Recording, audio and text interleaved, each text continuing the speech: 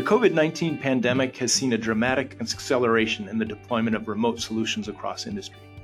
Nice-to-have technologies that facilitated operations and collaboration from afar became gotta-have technologies overnight.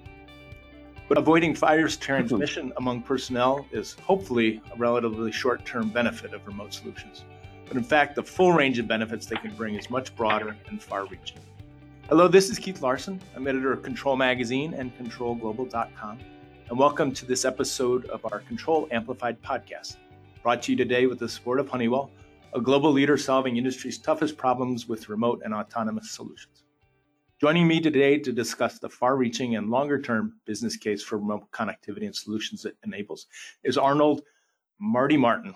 He goes by Marty, Director of Process Control Technology for Air Liquide's Center of Technical Expertise. Welcome, Marty, and thanks so much for joining me today. Oh, hey, Keith. Thanks a lot. I love to talk about this stuff, and I really appreciate you reaching out to me to include me. You bet. You bet. Well, maybe to get things started, some of our listeners may not be as familiar with Air Liquide's operations. So, obviously, they're a logical fit for remote connectivity and minimal local operator intervention. But can you share with our listeners a little bit more about your operations and why remote control really makes a ton of sense, even pre-pandemic? Sure, Keith. So Air Liquide industrial gas, that's the biggest thing we do. And we have plants all over the place. I mean, several hundred throughout North America. It's very difficult to get the level of engineering and support we need at each of these plants because many times they're in isolated areas. And they're not typically very large plants, but they serve a key function. So it's very important that we don't drop the ball on quality support to our plants, be able to support them from a DCS or control automation perspective, including remotely control them depending upon where the plant's located. The other area that really made sense for us with regards to the remote control, or I should say remote access, is each of the DCS vendors has their own solution. And that's really hard to manage. Not to mention, you got to work with OT and IT guys to open ports. It just becomes very difficult. And with regards to security, it's harder when you have many platforms. So I looked at several years ago, we had this special need. We had an older system. We had to get better at it. And so I wanted a common interface to all our site or all our control points within each plant. And so I went after a new package. Also, in today's world, we're trying to migrate towards more consolidated operations and control rooms. We're running, the experience isn't there like it used to be. And to be competitive, we're creating pockets of these operational control rooms that will control multiple plants, including communicating back to what we call a remote operations control center, which is where the big picture decisions are made to keep up our industrial pipelines. Okay, and we had to have a secure package because we recently, in the last several years, came out with a very strict digital security policy. And therefore, our previous solution just didn't fit the bill. So your timing was pretty spot on in terms of getting out ahead of the pandemic. In terms of you're going through the same process. I'm going to say it was doing a lot more quickly. Yeah, exactly. I'm going to say it's a little bit of luck. About 5 years ago, we have an ALEX program, which is a young engineers program out of college, and I wanted to come up with this new remote access package because my group, which supplies support to all these plants, had to have this. and it was imperative we have something good because we were complaining a lot about the current system. Mm-hmm. And so I spent a couple years looking at this in detail because it was a massive leap from what we had functionality to the new stuff and learning what was out there. So it turned out that was our saving grace in the pandemic. Mm-hmm. Okay, I hit it big just because I had seen a need, but obviously not what the future brought in terms of why we would have that need. Right. And by the time when the pandemic hit, we were already well established with the remote control solution.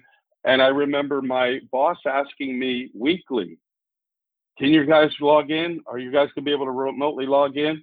Because that was new for Air Liquide. Not everybody did that, but the automation guys always had to do that. That was how our laptops were our offices. Mm-hmm. And so we were used to doing that. And I kind of laughed. I said, it's not going to be the automation guys that can't get in. It'll be whether the IT guys have enough bandwidth.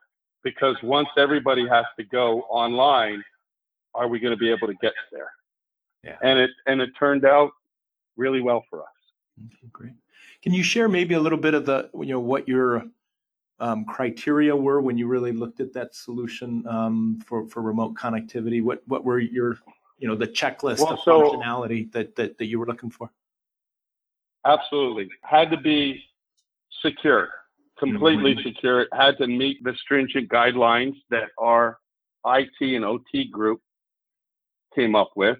Mm-hmm. In addition to that, it had to have, we called it a privileged access management solution. Okay, that is an industry term for a type of support remote access system.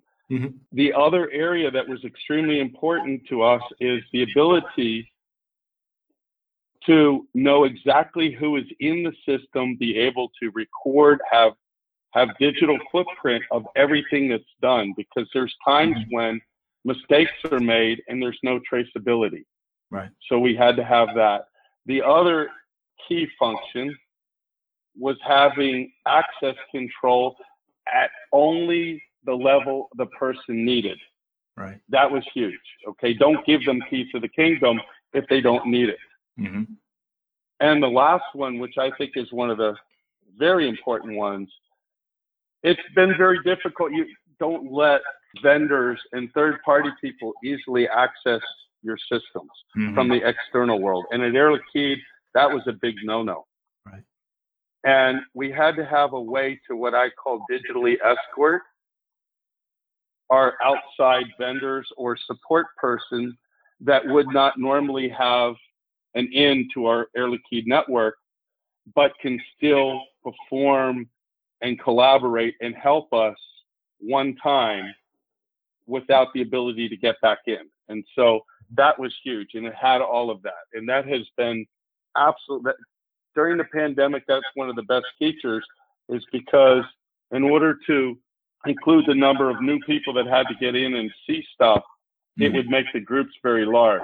So we were able to manage and get our support without requiring our vendors always to come on site. Mm-hmm.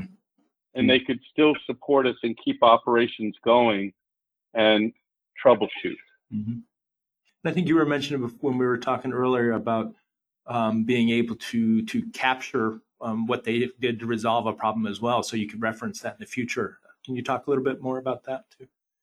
Yeah, every session is recorded, and they have there's no way to modify, or I should say remove or delete that recording, so that there's always a digital representation of what happened.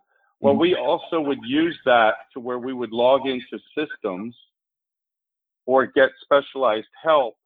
Our session would be recorded. Once we downloaded it, we can edit it, and we create training videos, especially on obscure, difficult troubleshooting that we needed, to remind ourselves of, or how do you start a computer, or how do you do something. It became like a YouTube video for people. And that was huge. that was massive, because a lot of times we'd have the vendors come out at different parts of the year to do the same thing because no one could remember how to do it. And it was too complicated to document. Yeah. And that certainly seems like it will serve you very well, even post-pandemic, just in terms of bringing forward that institutional knowledge from your retiring workforce, which we're all facing certainly as we move forward, but a way to kind of preserve that and reference it when you have to go to procedures you don't do very often. That sounds like a really handy. Correct. Absolutely. Yes, that's definitely a plus. Yeah.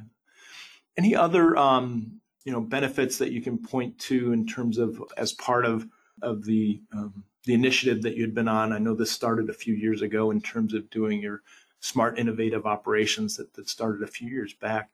And I know that efficiency and reliability were cornerstones to that. Has that helped achieve those goals in terms of reliability and efficiency that you had set a few years ago? Yeah. So one of the big programs that I implemented was what I nicknamed digital assistance, as in assistance as in people assistance, but it was our code name for our advanced process control and our ISA 106 sequential automation. So those combined formed a digital assistance package that would help control plants. That has created, especially the APC, benefits that have been exceeded what we believed we would get, because we chose a really strong package and we had people really dive in and learn this stuff. So now it allows us to control plants remotely just by passing set points, and it's very stable. And because of the type of package we chose, we can go very close to our operating lines and really maximize energy savings or production for the same amount of energy stably. Because it's one thing to do it and get close with APC that's not so strong. It's another when they can keep it super steady. It can absorb some of the disturbances. Yeah. Without getting in trouble. That's great. What about in terms of reliability? Are you doing diagnostics as well so you can head off any of that unanticipated downtime?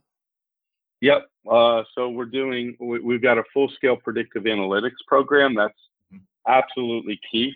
Okay. Our large compressors, our major pieces of equipment, we have a very good program in place that looks at this and makes decisions on whether we're going to be in trouble or not so that we can head off problems. We're also committing to something that's been around for a long time, but not so many people did it. And that's IO asset management.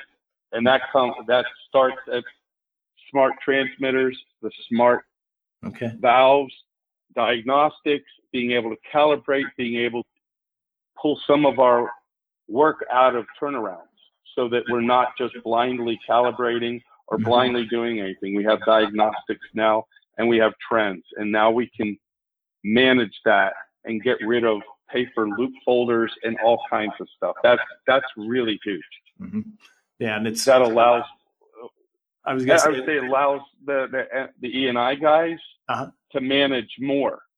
Yeah, and I think it's critical to. I mean, experience shows that oftentimes when you're doing calibrations or have to pull an instrument out for calibration, you're more likely to cause a problem sometimes than you are to improve accuracy. So if you can figure out which ones you should not pull, you can certainly increase reliability and eliminate problems that way as well. Absolutely. Yeah. Oh, that's hit us. That's definitely hit us. And I also was very adamant about the virtualization of all of our automation computing assets. Right. Because we're not in the hardware business of maintaining computers. They just cause too many problems. When you virtualize and you use the right solution, you can remotely monitor, You can do all types of things, including better backup, better recovery, and it takes a support element, and we can consolidate that to one group versus when they're physical assets at the plant, it becomes more problematic to do that. Yeah, that makes sense. So do you have redundancy schemes that are on site, or do you have actually control that's done remotely where you can back up remotely over a connection if you have to? So we have our local plant solution. We have not migrated to the cloud on everything. There's certain aspects of, say, Enterprise Historian that is, but when it comes down to the basic control layer, we're still localized, HMIs and the like. That is done locally, okay, virtualization locally, but all of that is connected back to corporate network. And because I'm considered a disruptor to some of our DCS vendors, I think they look at me and kind of cringe because I always come up with something new. I'm always challenging them. And I took on Emerson, and I'm taking on Yokogawa, and we're introducing an entirely new virtualization platform that works really well, that's world-class for us, and is one of the better systems out there. And that took a lot of testing and took a leap of faith because the vendors were not so keen on allowing me to use my solution. But now we've done it for a couple of years, and it's working out really well for us. Oh, great. Congratulations on that. So has you mentioned that it's been well received there, at least for the automation guys doing the remote access. Has that been leveraged by other parts of the organization now? Some of the stuff you tested out, has IT taken and run with your solutions for the automation group? Yep. Yeah. Yep. So in our OT group, which is our operations technologies / IT, I work with them to help put together a team that now is supporting our virtualization efforts, are the ability to get the right bandwidth to get applications in and out of the plants. They work very closely with us. They really like our remote access solution as well. They jumped on board. They managed that for us. The remote access solution is now Air Liquide worldwide, and the worldwide community got into it, and they even automated it further, where through corporate interfaces, you can add and subtract people without having to do it locally anymore. So it's really taken off and become a really nice solution. And it's codenamed SIRA for Secure Industrial Remote Access, SIRA. Sounds like you might need to commercialize this solution. Yeah, we love to come up with acronyms. Absolutely love it. It's hard to keep up with them all, actually. Oh yeah, I mean, you've got your own. I mean, our industry has its own sets, that's for sure, and you got to layer a few on top. So, no doubt. Yep. So, speaking of people, what implications do you see? You've obviously got an increasingly remote and autonomous operations paradigm. What effects is that having on company culture, as well as are there changes in the sorts of skill sets and jobs and titles that go with them that you will be needing more of in the future, or what's your take on that? Absolutely. Yep. Yeah. So when we consolidate plants and we don't have as many full-time staff at any one plant, we're developing new roles. One of those roles is called multi-techs, and they're operations / E&I somewhat combined, and then they would be in charge of, say, a group of plants. So they kind of rotate. But that's only possible when you've provided enough automation to where the plants can be remotely controlled, and you can remotely, or I should say, assist the local people to start up the plant or start up equipment, because oftentimes it might take more than one person to go do this. And so we have to supply the automation where one person can do it and feel comfortable and confident that we're going to get them from A to Z and not create a problem. So technicians that are a little bit more of a generalist, but they're assisted by digitally enabled technology to do a wider variety of tasks. Is that fair to say? Correct. Exactly correct. And then we have some corporate functionality. It's part of what we call our lead center, and that stands for Leading Enterprise Analytics and Diagnostics Center. The acronyms. And they're constantly looking at the streams of data coming out of the plants and deciding whether we've got issues, or if they see problems, be able to direct the right experts to solve a problem that hasn't manifested itself yet necessarily, or go back and do root cause and help us solve problems faster, because it used to be only at the local level and there may not have been enough expertise to go full circle on the analysis. So that's helping us, because we're putting a lot more investment in automation and the optimization of our plants. This stuff has to work, because you can only improve what you can measure. You can only control what you can measure. And if you don't have a strong KPI program or people holding what you're doing accountable, you're lying to yourself. The last one that we have, above and beyond some of the local pockets of control centers where we're consolidating, is our ROCC, which stands for Remote Operations Control Center. And that's where they make big picture decisions on where plants along our pipelines have to run to maintain our pipeline load properly. And they're constantly setting, through the optimization routine, they're setting set points at local plants. And so we have to provide the automation that gets these set points there confidently without creating a problem. Okay, obviously you have to have watchdog logic. You have to have all kinds of things so that you know when you write something, it's going to be exactly what you asked it to do.